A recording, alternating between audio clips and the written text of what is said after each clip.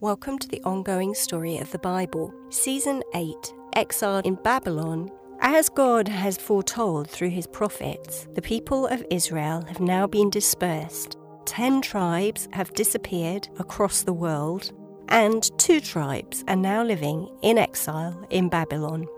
Episode 2, 60 years in exile to go.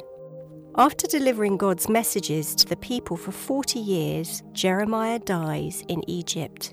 And, as God's prophets predicted, the nation of Egypt falls to Babylon. The time is now around 560 BC. King Nebuchadnezzar is succeeded by his son, Evil Merodach, meaning the man of Marduk. Now the king releases the Judean king Jehoiakim from 37 years imprisonment.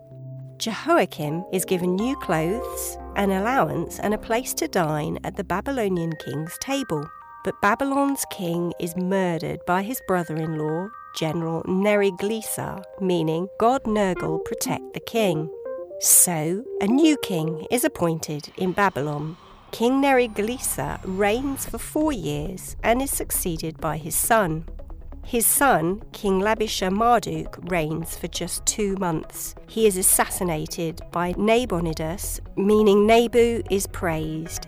Nabu is a Babylonian god of wisdom and writing. So now there is a co-regency in Babylon.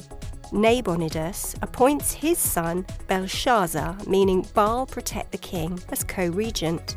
In the palace at Shushan in the province of Elam, Daniel, now known as Belteshazzar, has a series of dreams.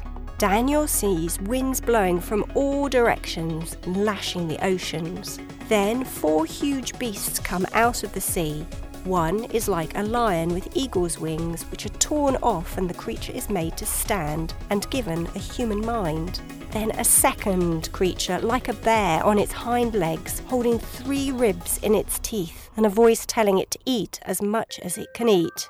Then a third vision, a third beast, like a leopard with 4 heads and 4 wings on its back. And finally a 4th beast, with iron teeth which crush its victims. It has 10 horns, and then a little horn appears and tears out 3 of the horns. The creature's little horn has human eyes and a boastful mouth. Now Daniel sees thrones placed in heaven, one for God, who has pure white clothes and hair like pure wool. The throne has fiery wheels with a stream of fire flowing from it. The royal court begins its session, and books are opened. Meanwhile, the 4th beast is killed, while the others have their power taken away. Then a human being approaches God and is given power and authority, which lasts forever.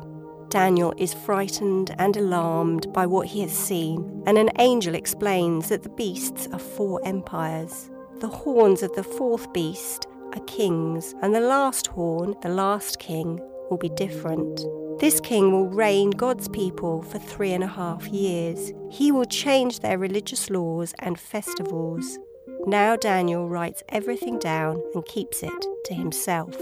In the 3rd year of Belshazzar's reign, Daniel has a dream where he visits Susa, Persia's royal city. Beside the river Ulai, a ram with 2 horns, one longer than the other, butts to the west, north and south. Then a goat with a prominent horn rushes from the west and attacks the ram. The goat grows powerful, but its horn breaks, and 4 horns take its place, each pointing a different direction. A little horn has power that extends to Israel and desecrates the temple. An angel says its reign will continue for 1,150 days. You can read this story in the book of Daniel. Nothing in the Bible books is without purpose. If a date is mentioned, it has an importance to the context of the story, now and in the future. A knowledge of the Hebrew calendar system brings light to the entire story. It's not the same as our current Western calendar, so to better understand the story and its seasons, a Hebrew understanding of time is needed. For example, the word yom, meaning day, also means a period of time, and the Hebrew yom, the Hebrew day, starts at sunset. The Bible library is a bit like viewing the world from space and then zooming in to a specific location. You can find connections and references across interwoven books of history, poetry, wisdom, law, and other writings spanning time and space. Listen in for the next instalment of the ongoing Bible story. These podcasts, called Full Circle, are based on the author's best knowledge at the time of production. They've been created from the Bible texts, commentaries, and historical studies. The Bible is God's living word, and its story and learning is unfolding and ongoing. Thanks to Bible translators, some of whom gave their lives to give us its words, you can delve into its pages and start your own journey of discovery today.